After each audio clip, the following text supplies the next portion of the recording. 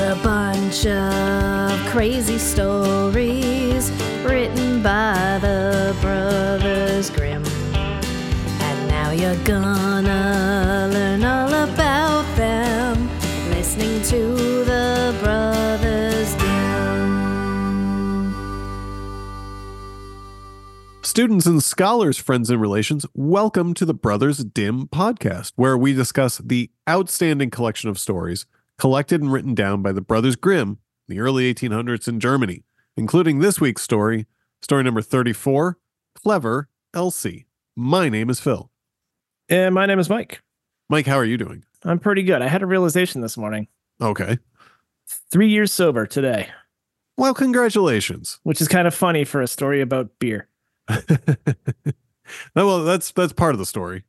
True. It stops being about beer pretty quick. And how are you? I'm doing well. It's busy season at work, and while I'm not a tax accountant, I still get pulled in on the investigation forensic accountant work side, which means that I worked all last weekend, and then I worked some nights this week, and so I'm tired. But what's nice is that they're switching servers or some nonsense at work tomorrow, which means I get the day off effectively. That's not nice for the techs, though. But they gave them, I think, an extra day. They said, we need 3 days to do this. We can't do it in 2. So I get the day off. So I'm heading into New York City to go get my Nintendo Switch from the Grand Central Station Lost and Found. Ooh. Oh, yeah.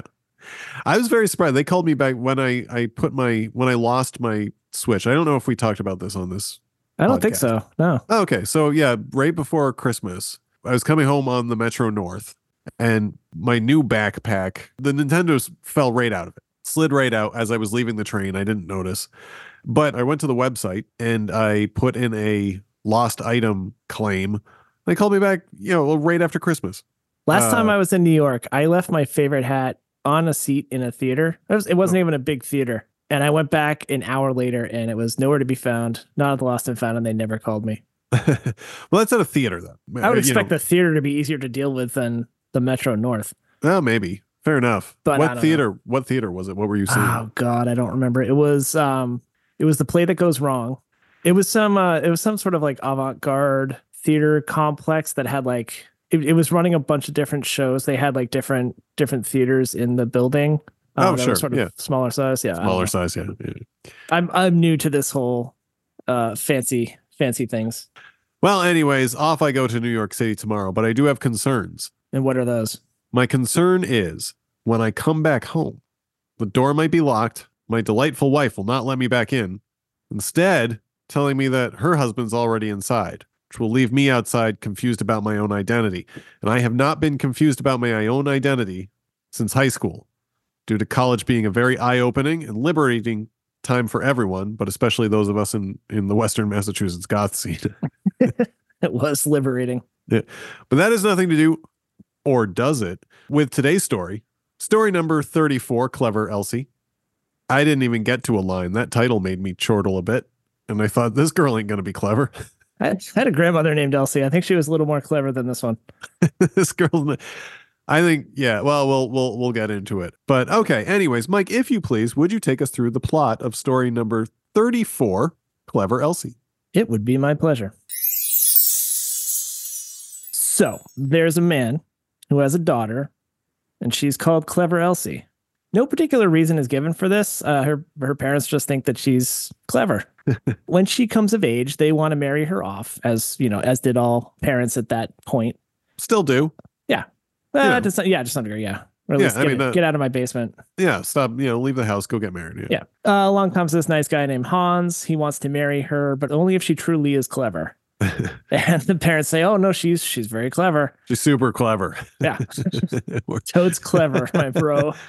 He stays for dinner. Then afterwards, as they're, milling about, the father sends Elsie to the basement for a pitcher of beer. So she goes off, and while she's filling it, she's looking around, and she notices a pickaxe mounted on the wall over the barrel, and suddenly becomes very afraid that one day she and Hans will have a beautiful child, and when that child is old enough, they will send that child downstairs to fetch a pitcher of beer, and that pickaxe will fall and split the child's head open, and they won't have a child anymore, and it is tragedy. And this is such a big concern that she falls apart, wailing and screaming and crying. After some time, the father sends the servant down to figure out what's going on. Why is Elsie taking so long? Elsie tells her, one day I might have a child with Hans, and that pickaxe might fall while my child is drawing a pitcher of beer and split the child's head open and tragedy. And the servant says, oh, Elsie is so clever, and also falls apart. You could probably see where this is going. It's another chain tale to some degree. The boy is sent. He is told the story. He also breaks down weeping and wailing. The mother is sent. Same story, weeping and wailing. Finally, the father goes down. Also is told the story. Also begins weeping and wailing. So you've got the 5 of them in the basement weeping and wailing over how Elsie and Hans's future child might die in a freak accident. Finally, Hans is sitting up there in the dining room, wondering quite where everybody is. He figures they're probably waiting for him downstairs, so he goes down to see what's going on. He's told the story. He doesn't break down weeping and wailing, but he does realize just how clever Elsie is. Decides to marry her on the spot. Yeah.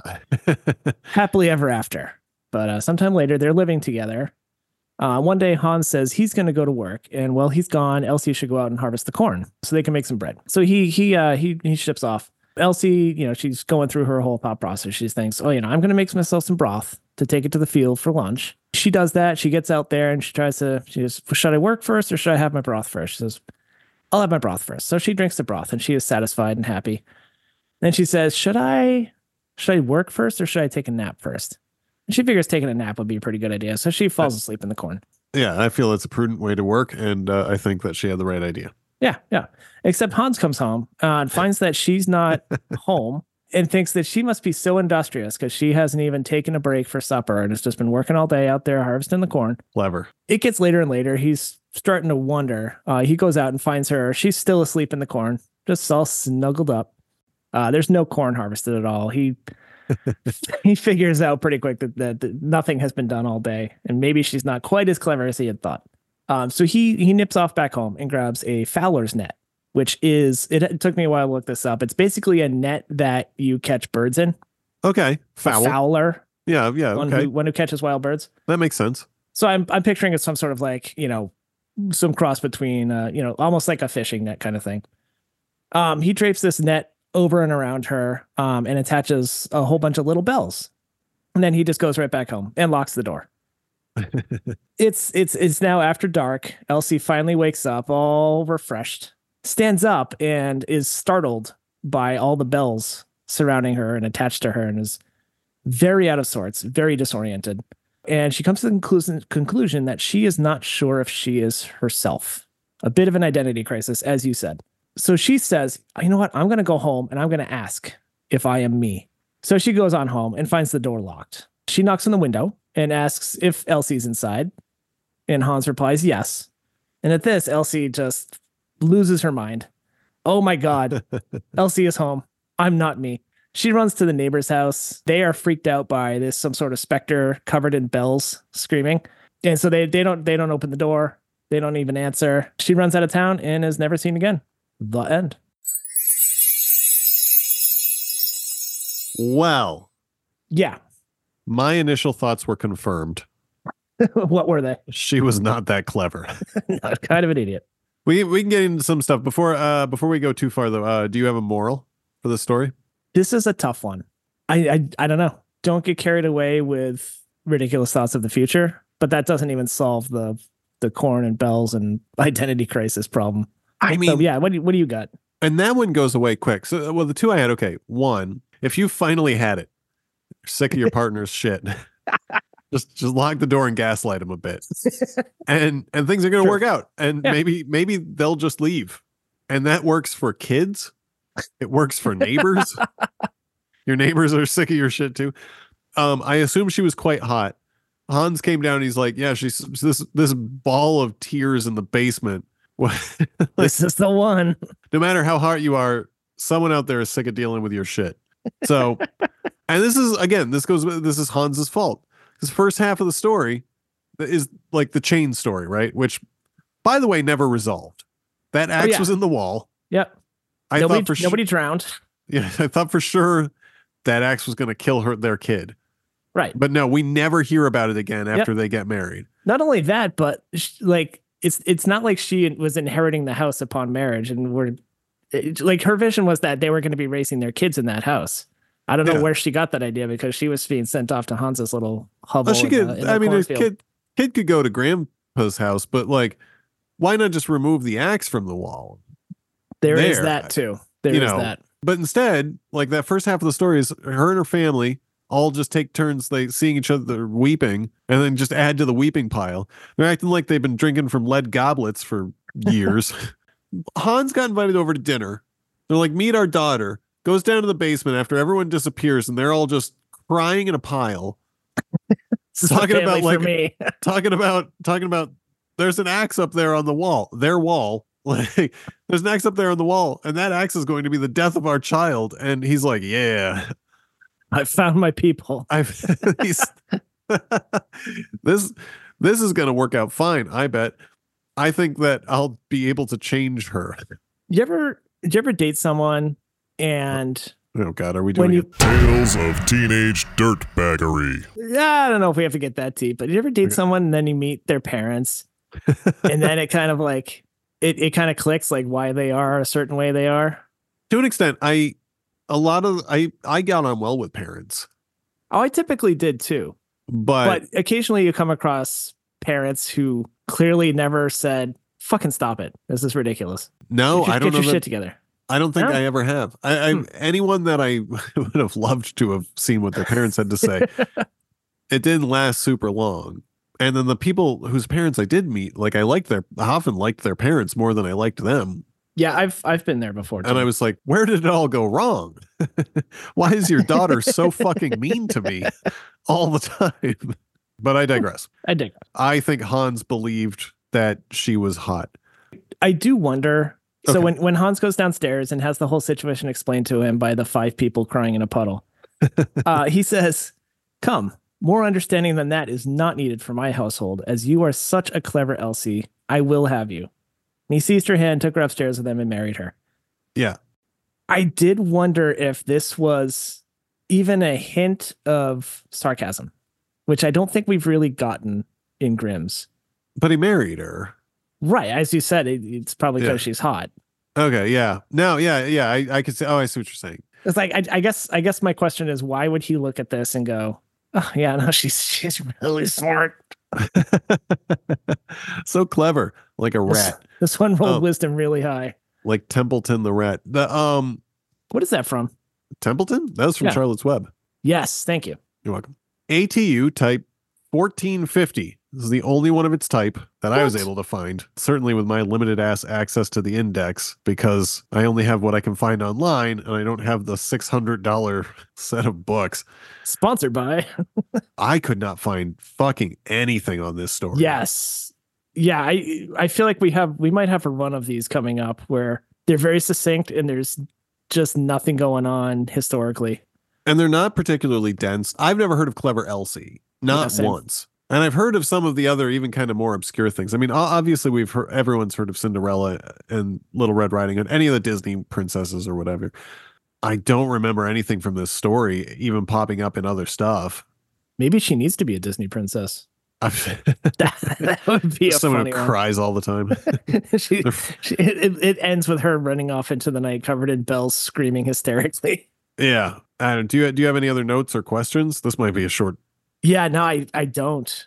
There's really nothing going on. This one was whack-ass enough to, I got halfway through and I decided I was just going to read it out loud to my kid. And they found it just as weird as I did. Yeah. There's nothing going on. No, nothing. Besides speculation and insanity. Well, that brings us at least then to my pitch, if you will. Ooh. If you want to hear it. Yes, no, I do. Okay. This is a work in progress. Which as I say that I'm never going to come. Well, no, I shouldn't say I'm never going to come back to this, but I really wish there was still a Twilight Zone or horror equivalent show out there. I guess you could do this as a movie, but Tales from the Crypt. Tales from the Crypt would work. Yeah, that would work. Yeah, something like that. I wish that was still around. Yeah, like I mean, there's horror anthology shows like American Horror Story or but that's like it's like a whole season. That's a whole season. So yeah. Tales from the Crypt was good because it was like one episode per story at 30 minutes, right? Just pack it in, yeah. I don't think it was even an hour. So that's what I'm talking about. Yeah, American Horror Story. I don't want fucking 10 hours of this fucking. Well, first season was fantastic. I'm not saying that it wasn't. But I digress. The first season was 10 hours of a story, though, right? True. Right. I'm saying it's something like that. Yeah. this story does not warrant 10 hours. No. Woman named Elsie, who's always had psychological problems, been on and off medications her whole life, schizophrenic. She sees apparitions. She thinks she can see the future, but she's quite fair of face, very comely. Marries a guy and has a kid. Did she live in the valley? She, indeed, she does. Pardon the interruption. One day she goes to work, passes out. She wakes up in a hospital, though more like a psych ward, not like a medical hospital, I guess. Right. She's in strange clothes. You can keep the bells on if you want. She asks to leave. She says, I have to go back to my husband. They don't want her to, but they can't legally keep her there. Time has passed, but she doesn't know how much. So she heads home. The door is locked. And her husband won't let her in.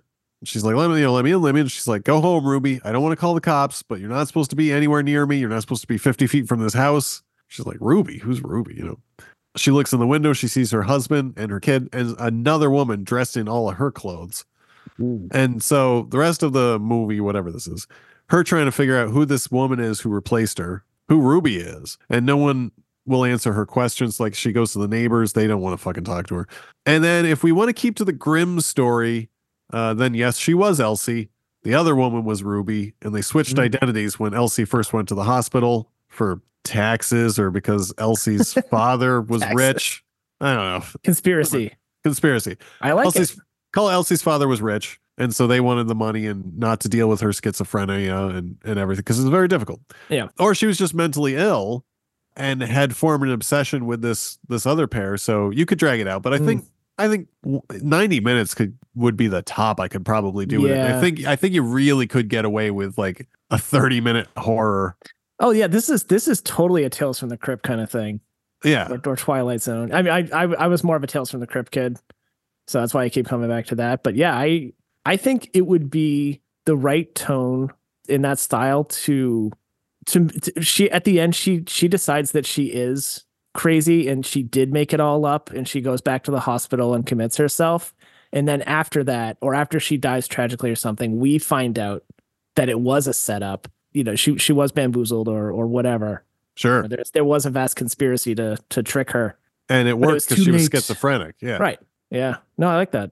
I thought I was like, I start some of these pictures. I start with just, all right, what do we have? What specifically is already there? Yeah. And that was the first thing I thought of. But I'm glad that you like it. Maybe when she wakes up in the hospisptal the first time, she's connected to machines or things. So like when she comes to, there's beeping and bell-like sounds. Oh. Just a sort of little throwback to the story. All right. Yeah, she doesn't have to be wearing clothes. Oh, no, it works. Like maybe she's been having dreams where it's bells, and then when she wakes up, the beeps have been like swirly, faint dream sequences, little snippets and snatches. I mean, that's how if you want to get it up to 90 minutes. Yeah, just go full Requiem for a Dream. Requiem for a Dream. Have Paint It Black by the Rolling Stones playing in the background of one of the scenes where all the paint on the walls turns black. Is it in my mind? We don't know, Elsie. Or is it Ruby? No, I like that one. That's good. Okay. That's all I have. Yeah, same here. Okay. Short and sweet. Well, then, yeah, we did pretty good, I think, for, what is this, a one-pager? Yeah, it's about that. Yeah, page and a half tops. I think we can call it. This has been Grimm story number 34. Clever Elsie. Sleep tight, and we will see you next time. See you next time.